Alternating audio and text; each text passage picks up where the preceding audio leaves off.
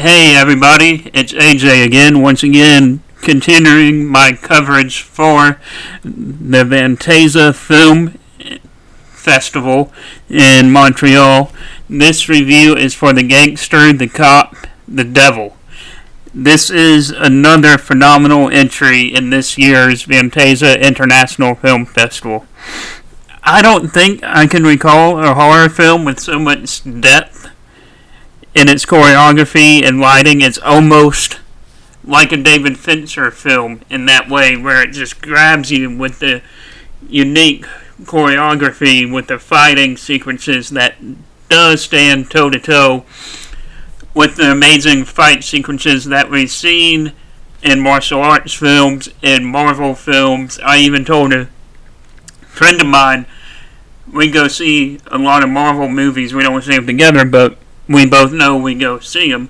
So I told him, man, these fight sequences in The Gangster, the Cop, and the Devil stand toe-to-toe with the best fight sequences you've seen in any Captain America sequence where he does the fighting, which is really well choreographed in its own right. But this film, man, I'm having trouble thinking of films that have really great success with its choreography, with the fighting details. And not only that, in the lighting, they have such unique lighting that, once again, it's David Fincher-esque. And the acting is also breathtaking. I'll be a little honest, for me, when it comes to foreign films, I don't know if some of you are like this. I guess this is why I don't read books that often. I listen to audiobooks. But I have a hard time picking up on their tone sometimes when it comes to foreign films, and that's probably why I don't watch a lot of them unless they're dubbed in English, and then I can pick up on it a little bit better. But I had no problem picking up on the tone of this film. It's so well done. You can sense the terror and seriousness in everybody involved to the point you're going to be squirming in your seat. This is not for the faint of heart. You need to watch this with, I think, a really good surround sound system. And if you have bass transducers like I do underneath your seat that vibrates with the sound, whenever low frequency hits the subwoofer, it kind of sends a signal and you get that bass tingling effect like you would in Dolby Cinema. And I would recommend watching the movie that way, so you can hear the punches all around you, you can hear the running, you can hear everything in the film like it's meant to be heard.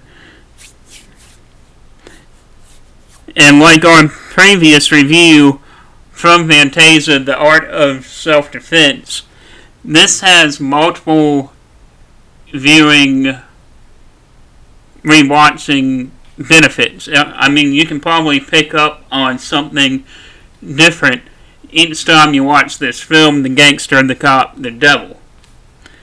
I mean, it feels like if it does get released in the States in the right way, and it doesn't just go to VOD and iTunes and Amazon Prime, and if they do give it at least a limited release in some theaters, maybe some art house film theaters that allow smaller films and foreign films like this to be presented on a big screen, I think people would really appreciate it that way also. It just screams to be seen with a crowd, with a lot of different opinions, different reactions. It's just one of those kind of films that I wish a lot of people would go see in a theater.